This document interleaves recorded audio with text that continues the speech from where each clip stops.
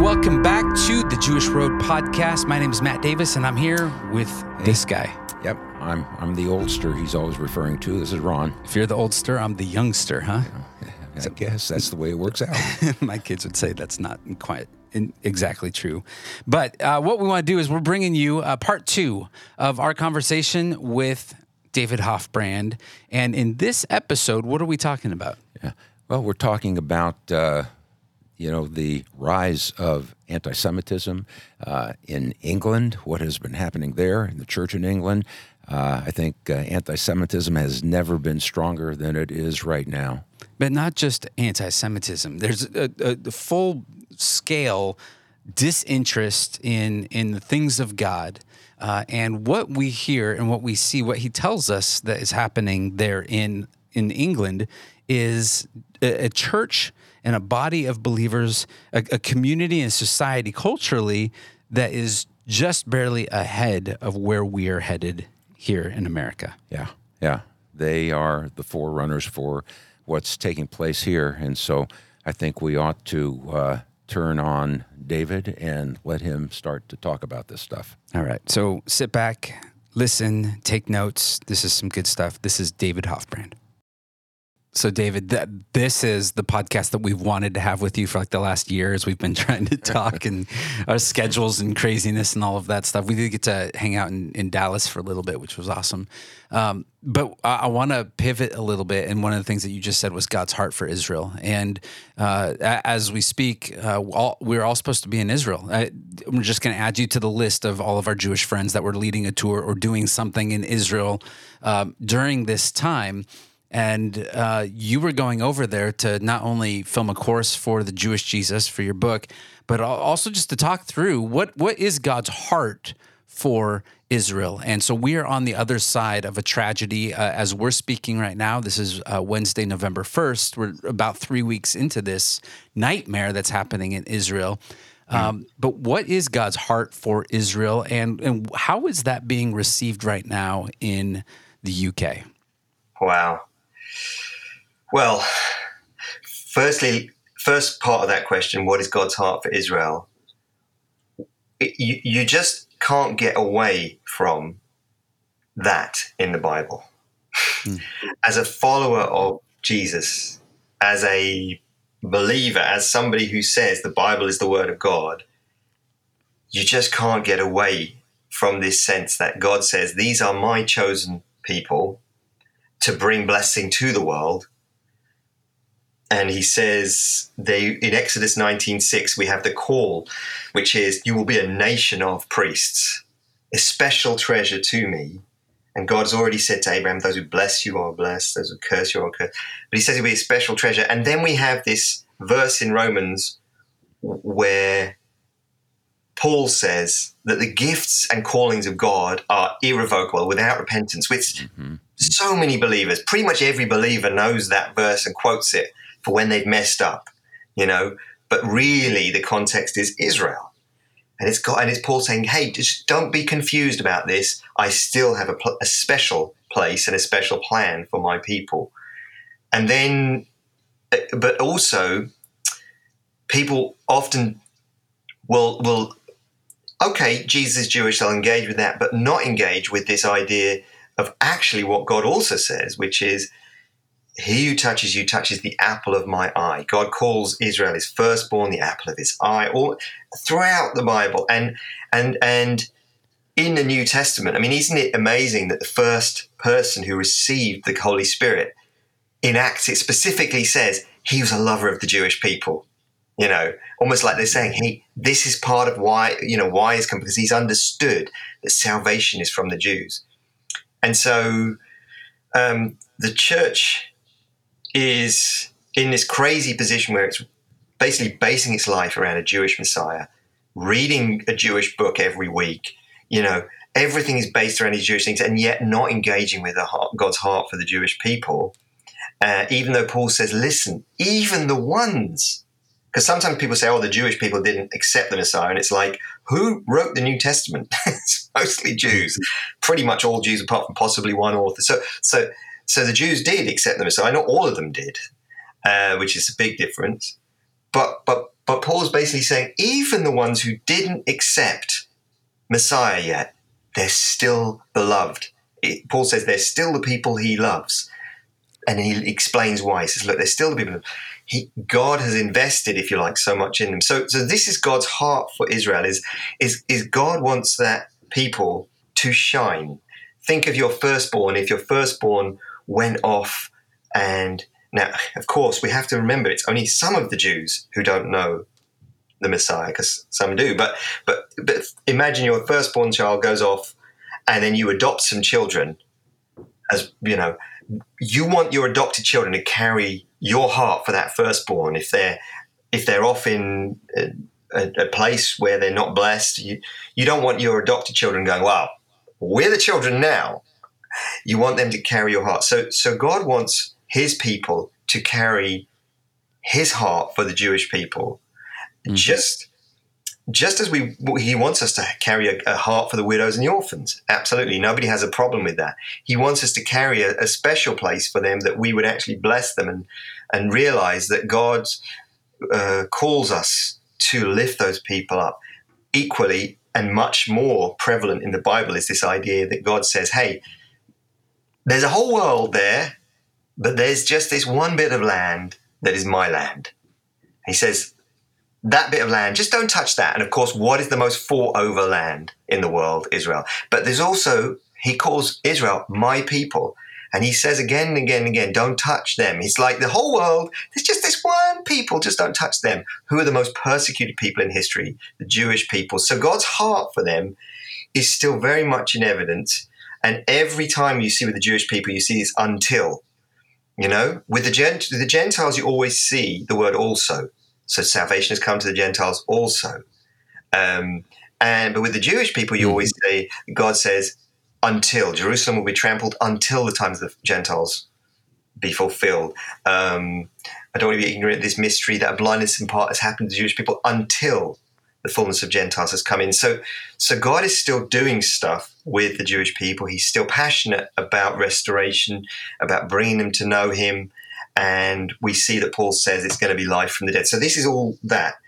As to what is happening in England, there is a different, but part two of that question is that the large majority of the church, vast majority of the church in England does not carry that understanding and lives in the place of replacement theology, and therefore does not see this current issue as having any spiritual dimension in that sense. So seeing take Israel out of it for a second. Even just where is the church in England at even today, just as a church, and just general acceptance of Christians within the culture of the British people?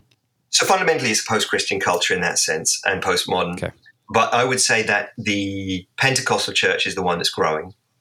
More than anything, the established church is struggling a lot and selling buildings and congregations closing. But there is a charismatic renewal in the Anglican church, in the Catholic church. And there is, we don't have to the same extent the kind of mega church culture that America has or some other countries. But there is a healthy Christian community.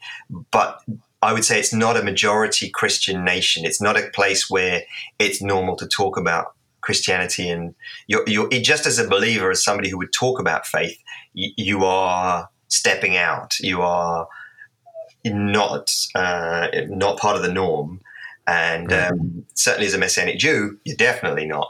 But that's kind of the culture. Okay, so now take that as an assumption or an understanding, and now infuse the Israel thing, where a lot of the church or a lot of the country is not going to church, or if they do, it's on the holidays.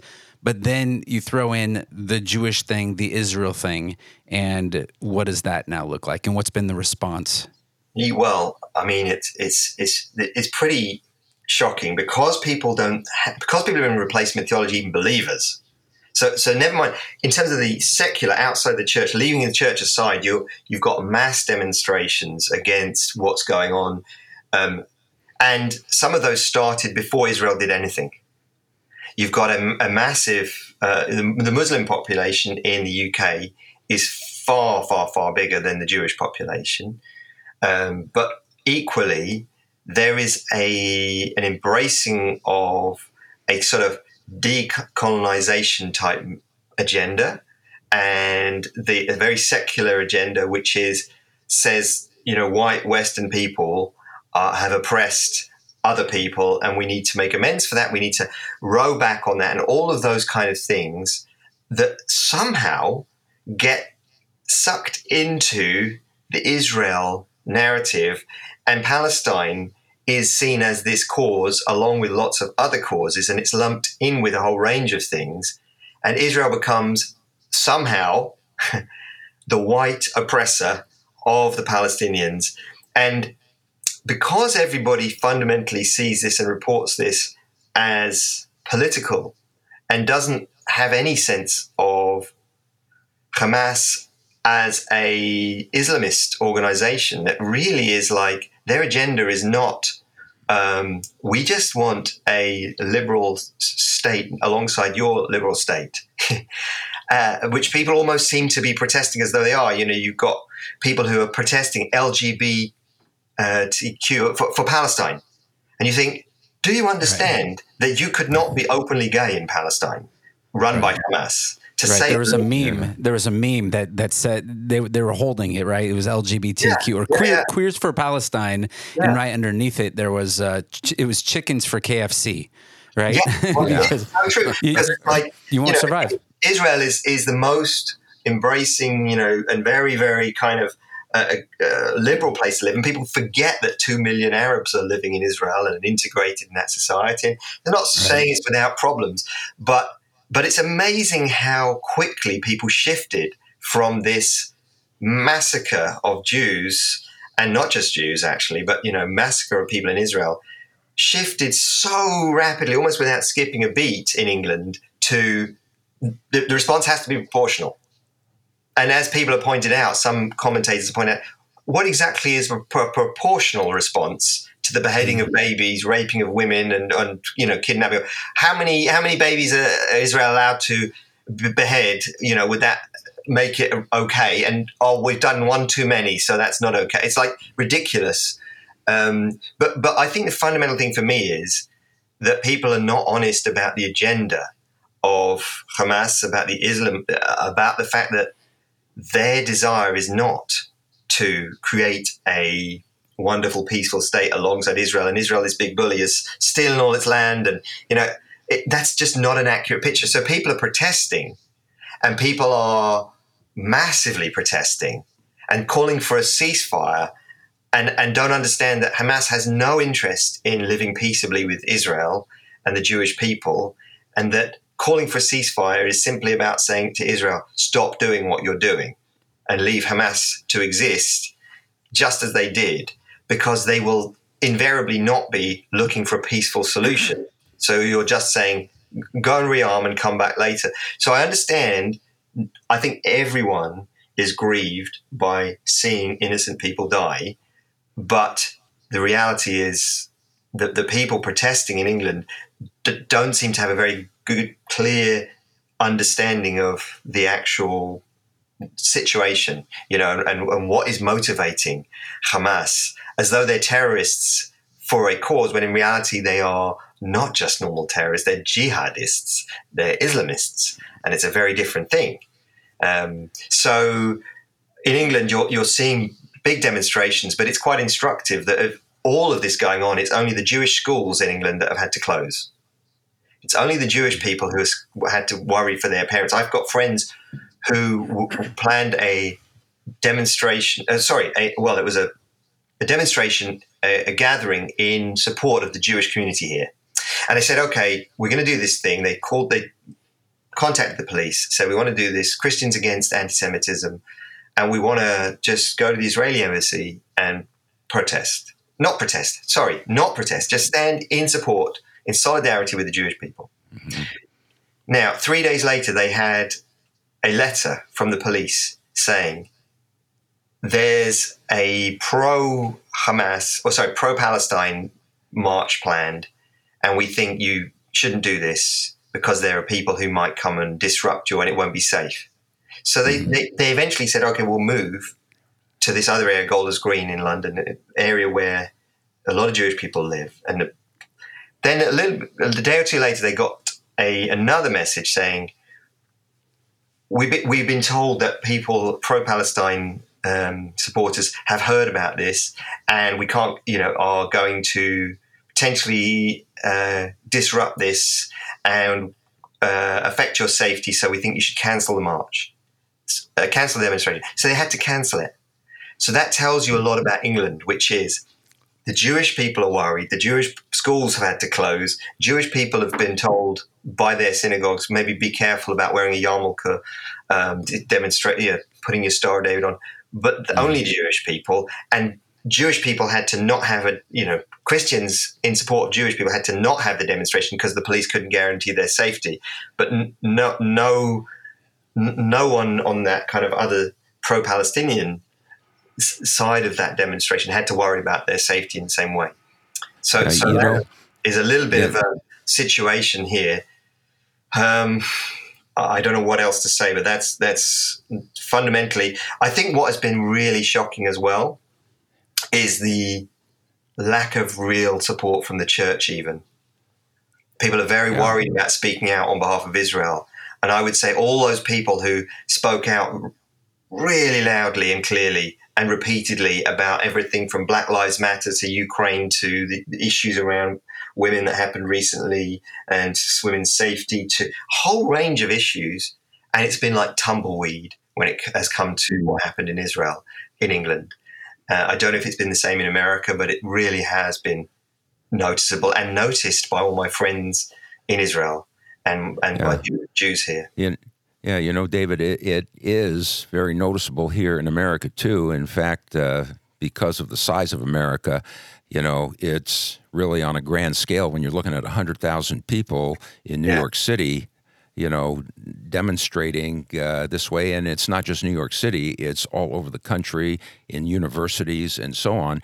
Insane. And, we're talking about this from the aspect of the fact that there's really not a solution in terms of a land issue. It's not about land or anything, going in that direction. And I look at what is taking place in our country and around the world, and I'm going, wow, all of a sudden this popped up so quickly, and there is so much hatred here.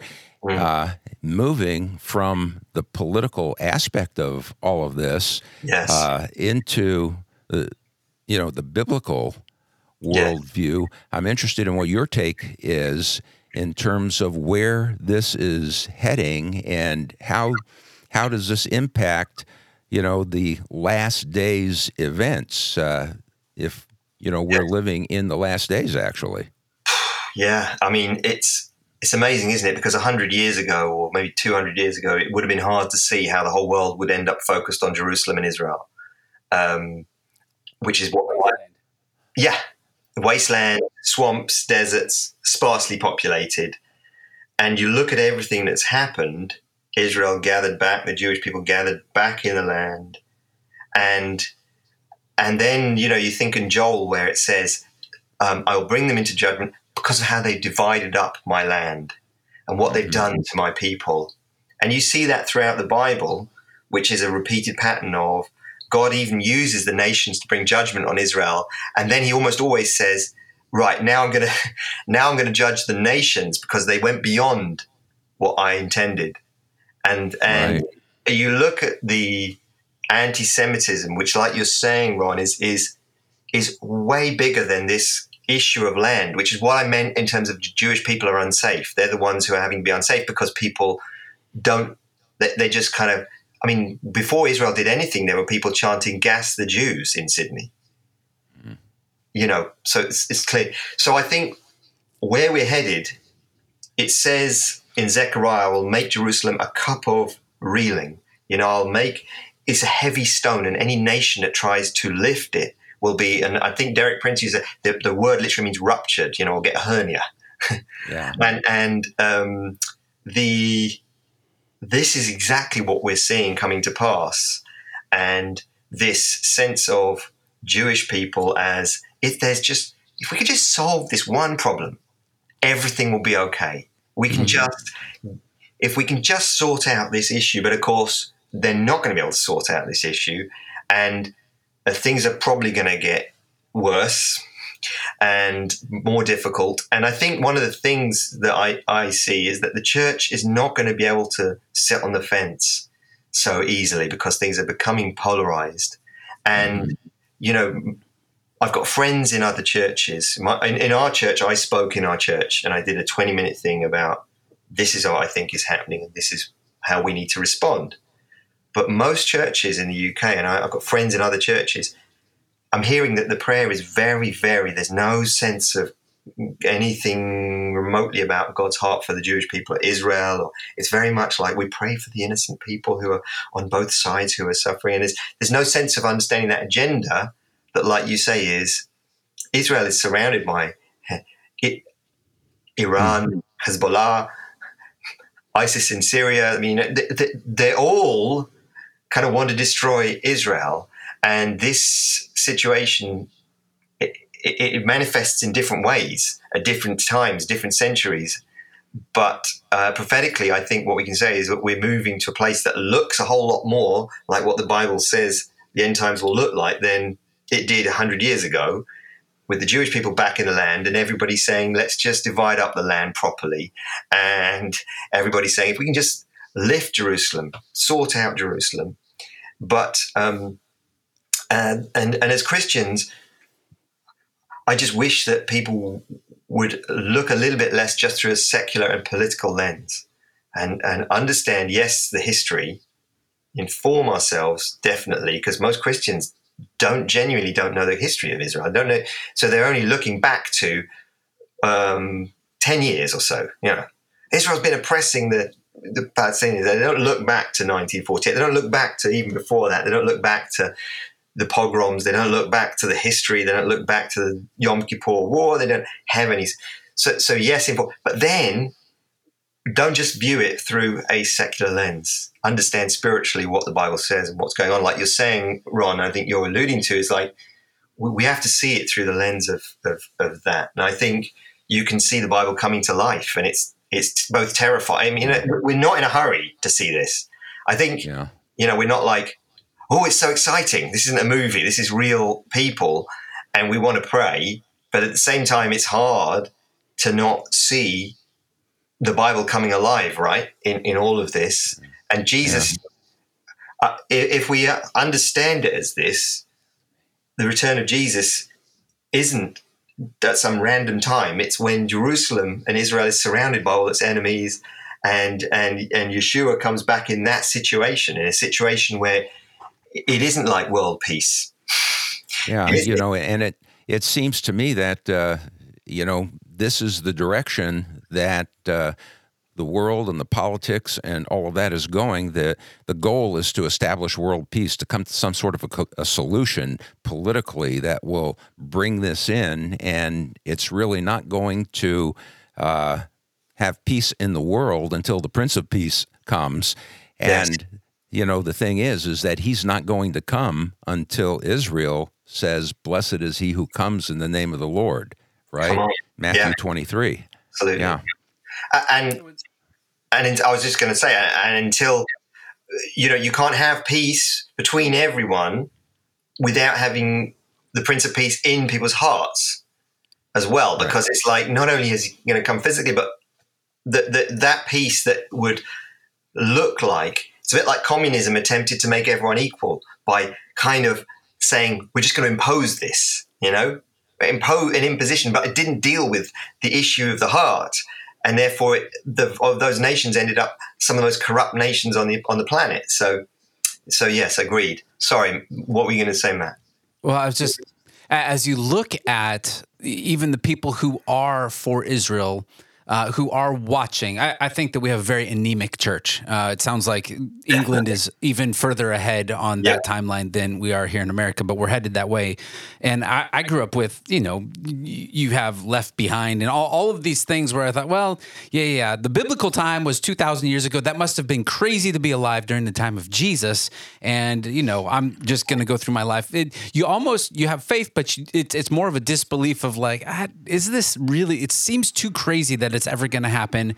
Yeah. And then we have the coronavirus, and that was just a blip on the radar to just kind of prove, and just a warning shot over the bow that just says, like, the world could change in a heartbeat. It can massively change. And so you look at the temperature and what's going on, and you have some people in the church who are watching what's going on, and they're prophetic, and they're looking, and they're saying, this is it. We've reached the end times, and they're looking at it like a chessboard, trying to figure out now.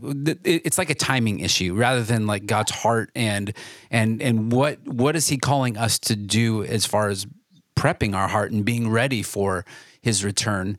But the other segment of this is that the people who are interested in this Israel conversation, the things that when we show up and speak at a church, or when we host events, the congregation, the people who are showing up, those who are going on a trip to Israel, they're old. We have all the old folks, and wait a minute. I know I can say that because I spend most of my time with this one over here, David. You and I are young. We still have most of our lives ahead of us. We're good looking guys, but there is a You're a legend in your own mind. There you go. But there's something about this next generation. Yes. And the stuff that my kids are watching, even just the next generation right below me, like in their 30s and especially in their 20s, they're looking at this, and like Israel is like absolutely the aggressor. How are we missing this narrative? Yes. How is this narrative not reaching? Because it's not just that we don't have enough people looking at this, but the next generation of those who would even be possibly the ones to support and to love Israel are not even close. Yes, totally. It's frightening, actually, because that generation, the older generation, I've got to commend them, because I go to conferences to speak sometimes, and if I go, my general thing is I want to go to churches if I'm speaking. Just go where the young people are, go where people are. But if you go to an actual Israel type conference, as you say, it's majority older people, but that generation, that older people, carried faithfully this revelation and have been praying for Israel and supporting Israel. And as you say, the next generation and the generations below have a less and less and less understanding. I find exactly the same thing. And I suppose if we ask ourselves why, I think there's a mixture of things. Some of the great teachers who brought that revelation to the church, they've gone and not been fully replaced. And maybe that's where some of what we do comes in.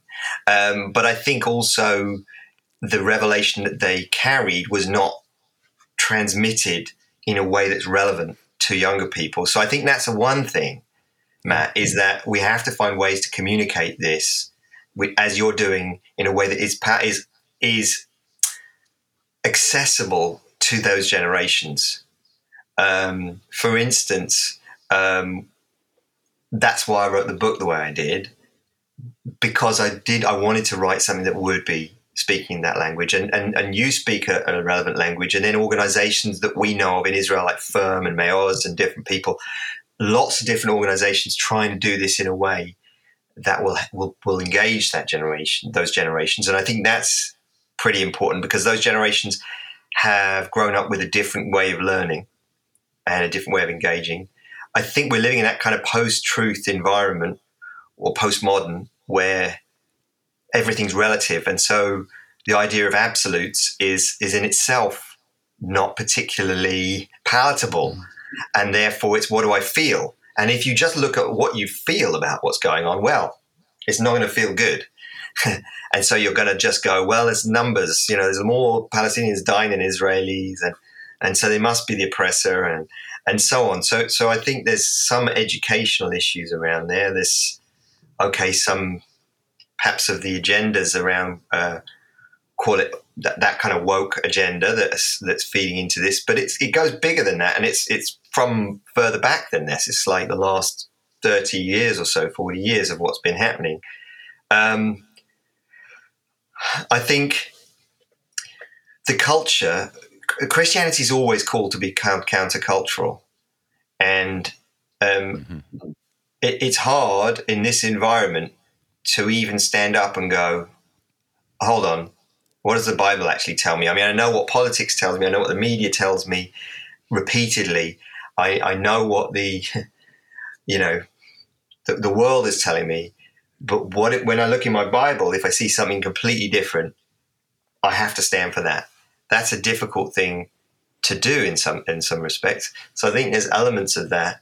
I think I look at something like The Chosen, and I think that's doing a good job, I think anyway, of presenting a Jewish Jesus to lots of generations, to those people you're talking about who are loving it. And my experience is they absolutely love it and go, wow, it's quite an indictment, isn't it? That after 2,000 years, someone does a program that shows Jesus as a Jew and everyone goes, it's blowing my mind. It's like he's Jewish or something. Yeah, so right. I think there's something weird about that, but still, that's doing something. But unfortunately, and that's why I wrote the book, and that's why I want to do this course really, is to make something accessible, because people are recovering and a sense of the Jewishness of Jesus, which I believe gives you a whole lot of what the church is actually always looking for.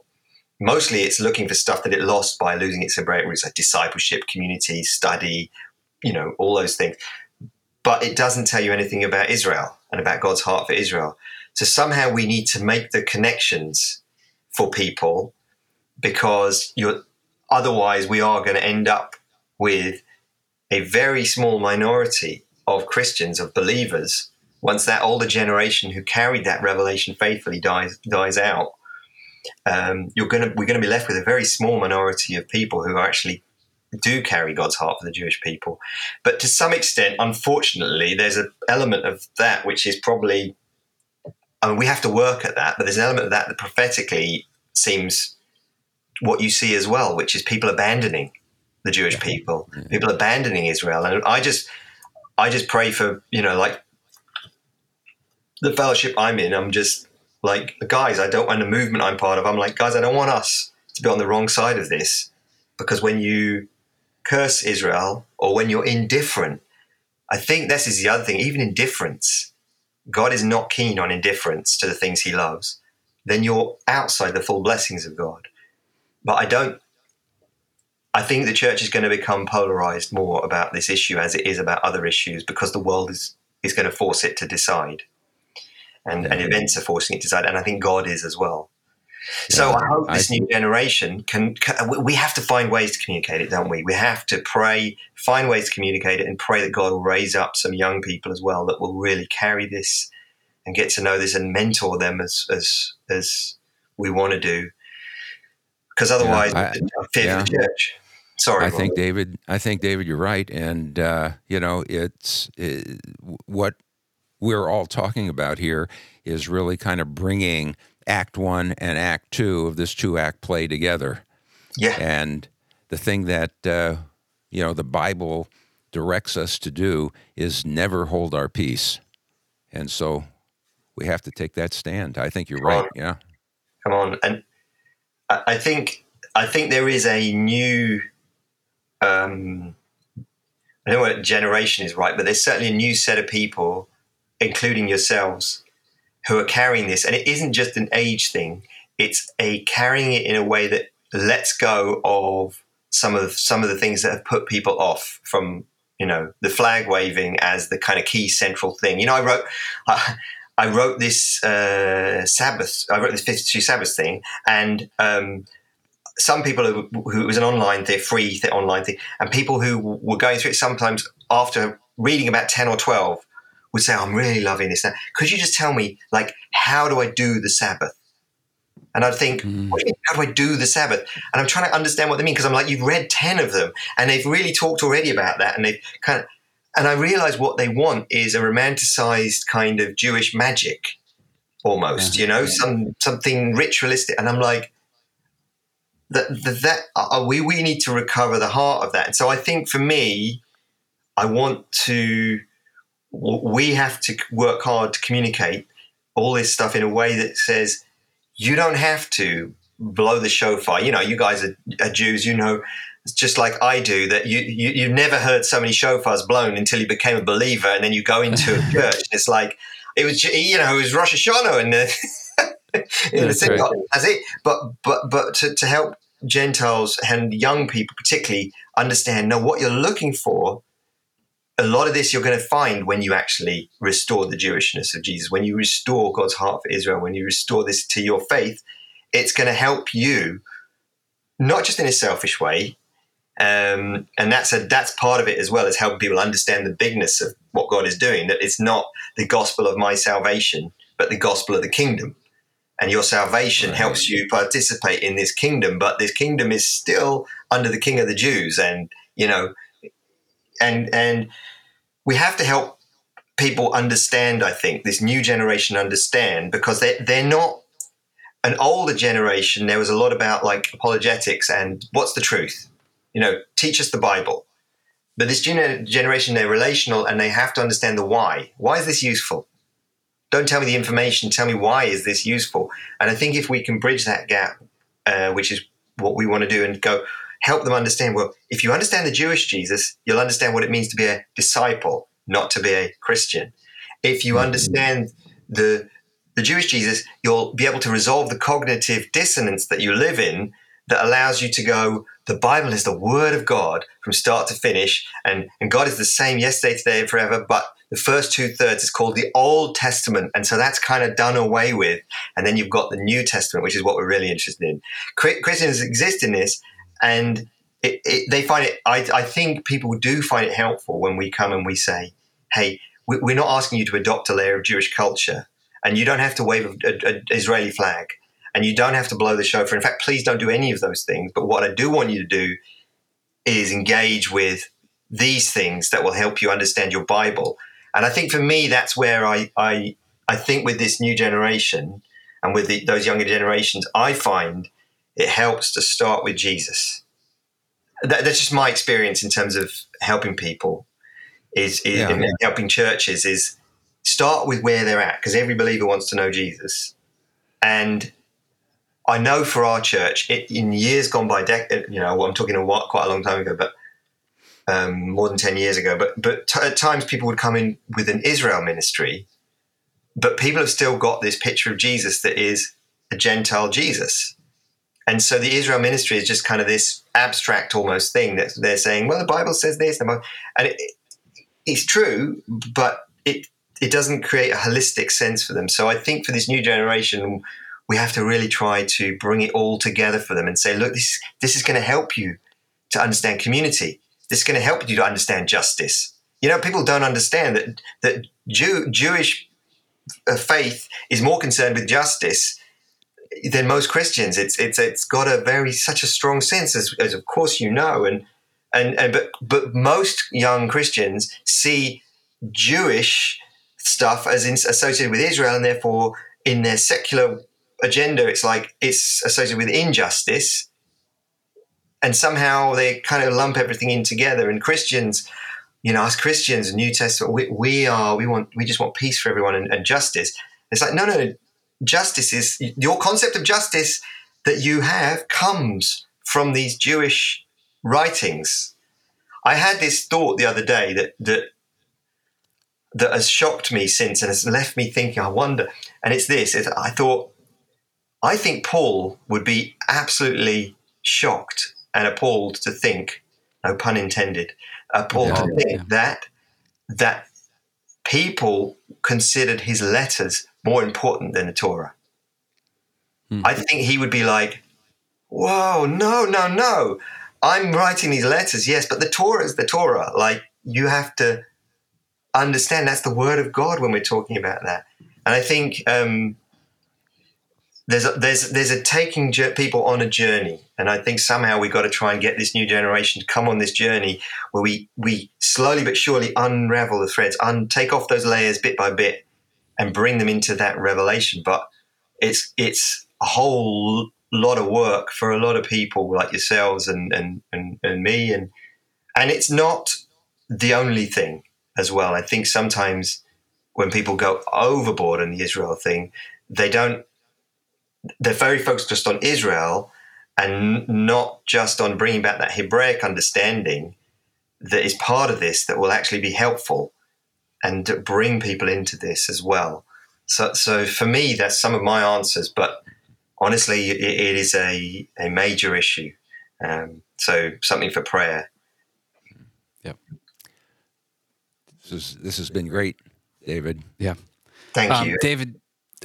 I just I want everybody, number one, to read your book. So I'm going to shamelessly plug it. Make sure that you get the Jewish Jesus. I'm going to put that link in our show notes. But if people want to just follow you are a Renaissance man of many things. You're an author.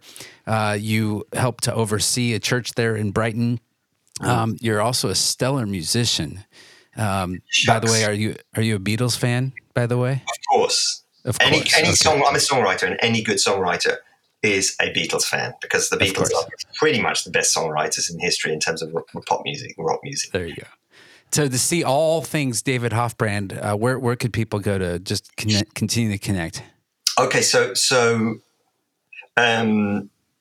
probably one of the best ways to connect with me is to sign. If you sign up to the Sabbaths, 52 Sabbaths, which is a free online devotional. You go to sabbath.love, and if you sign up to that, you'll receive a Sabbath each week, and you can kind of communicate with me through that, which is one way that people can actually connect and communicate. I've got a Facebook author page, which is David Hoffbrand, and a Facebook friend page, which is David Hoffbrand. I'm open to both. I probably should change one of those names, shouldn't I? I'm not the most. And you will find a couple of albums on Spotify or iTunes. One called "To the Sound of a Different Drum," one called "Liechtenstein." So I'll be setting up, and I'm on Instagram as David Hoffbrand. Basically, I seem to be the only David Hoffbrand that I've come across, which makes it very easy to find me anywhere, and very difficult for me to set up anything that isn't easy people to find, really, unless I change my name. So there is, I'm trying to think, there's the jewishjesusbook.com, and there is a davidhoffbrand.com site, but really, which I'm working on that becoming an umbrella site for everything. So initially, people can sign up to the Sabbath for free. Sabbath.love is that not, because people get confused. It's a funny extension, but I thought it was a nice one. Instead of .com, it's .love. So that seems appropriate to me. And so all those ways, Instagram, David Hoffbrand, there you go. Just follow me on Instagram and send me a message or whatever and say hi. So it's always nice to hear when people are reading the book or Sabbaths, things that I've done. It's always, I love hearing back, from people, how they're getting on with it and what they're using it for. The book, I would say, the writing of it was one thing, but the editing, that's the brutal thing, man. We went through about 50 revisions. So it's always so gratifying when people come back and say, I found it really accessible, because sometimes writing a book is a bit like cooking a meal, which is you spend hours and hours on the prep, and you do everything, and you bring it, and people kind of sit down and go, oh yeah, that's nice. I like that. So anyway, and you're thinking, I slaved over that, That's right. But that's how it should be. They don't know the work's gone in, but so I'm thanks for that, and I really appreciate you guys, your friendship, and what you guys are doing is fantastic, and so I appreciate you having me on and letting me burble on for such a long time. No, this is good. You asked at the very beginning, you said, so how long should this go? And we tell everybody the same thing. We say 25, 30 minutes, but we've never hit it once. So that's great. We might even break this one up into 2, and then we'll actually hit our goal and be just fine. So that'll be wonderful. Come on. But David, we are thankful for your friendship. We want to be able to float across the pond and spend some time with you in Brighton, or see you next time you're over here. Yes. But you're doing a good work, and we're thankful for you. And we pray that you would be a light in Brighton, that as you are living in a place that really is even more hostile to the Jewish people. I'm watching what's going on over there, and realizing that America's not far behind. I even watched, and I know we're trying to wrap, but I watched an interview with Piers Morgan, who's one of yours. Yes. And he said on October 7th that he was walking down the streets of London and ended up at the Israel embassy in London. and was hoping that the gathering crowd that he was seeing that was gathering there, he thought, oh, this is a beautiful thing. I'm going to go join them because they're all mourning what's going on after hearing about the attacks. And as he got closer and closer, he realized before Israel did anything in any kind of, they were just trying to gather themselves, right? It's still October 7th. Yeah. He realizes that this is a pro-Palestinian rally that had already formed there in London, and people are cheering the work of terrorists in the slaughter of more than 1,400 people. Incredible, right? So it's incredible. And we have a friend that has one child who is in the IDF and serving on the front lines in Gaza, and their other child is in England. And he said, I feel safer with my son who's in the IDF fighting on the front lines against the terrorists in Gaza than I do my daughter walking down the street with the Star of David on the streets of London. It's an amazing time that we live in. Yeah, it is. It's shocking where evil is called good and good is called evil, where everything black's called white, white's called black. I mean, people are very, very confused, and so we have to shine the light and try and tell the truth and try and speak out. So it's and we need each other, and that's the other thing is we need each other. We need there's a big world and a lot of darkness, so we need to be shining. And I think all that we're talking about, you just wish people would understand this is not some side subject. This is going to help you to shine with God's love. And then that's what we want, isn't it? That's in all of this, people sort of tend to think of it as a diversion from the gospel almost, a diversion from the work of God. And it's like really important to help people make the connections to understand this is for the church. If you're praying for revival for the church, if you're praying for God to bless the church, this is relevant. This is not some side issue. And all of the things that we're talking about, I just want the church at least to get hold of this so that they can represent to the Jewish people in England, let alone everyone else, something that is of God's heart. For such a time as this. For such a time as this, precisely. Yeah. Well, David, good to see you. Thanks for jumping on here with us. And we're all saying Sha'alu Shalom Yerushalayim. We are all praying for the peace of Jerusalem. May you have peace there. And we love you. We're thankful for this time. Shalom. Shalom. Shalom, David. All right, so that brings our conversation with David Hoffbrand to a close. What they didn't hear was even after we hit end on the record button there, we kept going for even longer. Yeah, we kept talking. It's part of the Jewish goodbye. You can never really say goodbye. Jews say goodbye and they never leave. That's right. So, David, thank you for sharing your wisdom and your life and your journey. And we want to encourage all of you, if you don't have it, get his book, The Jewish Jesus. And if you do, then we will let you know when the next one, 52 Sabbaths, is coming out. And you can walk through a journey through a Sabbath, through Shabbat, over the course of the next year of your life. And we pray that would be fruitful. So thank you for listening to this and the last episode, and obviously always more to come. And until next time, Sha'alu Shalom Yerushalayim. We pray for the peace of Jerusalem.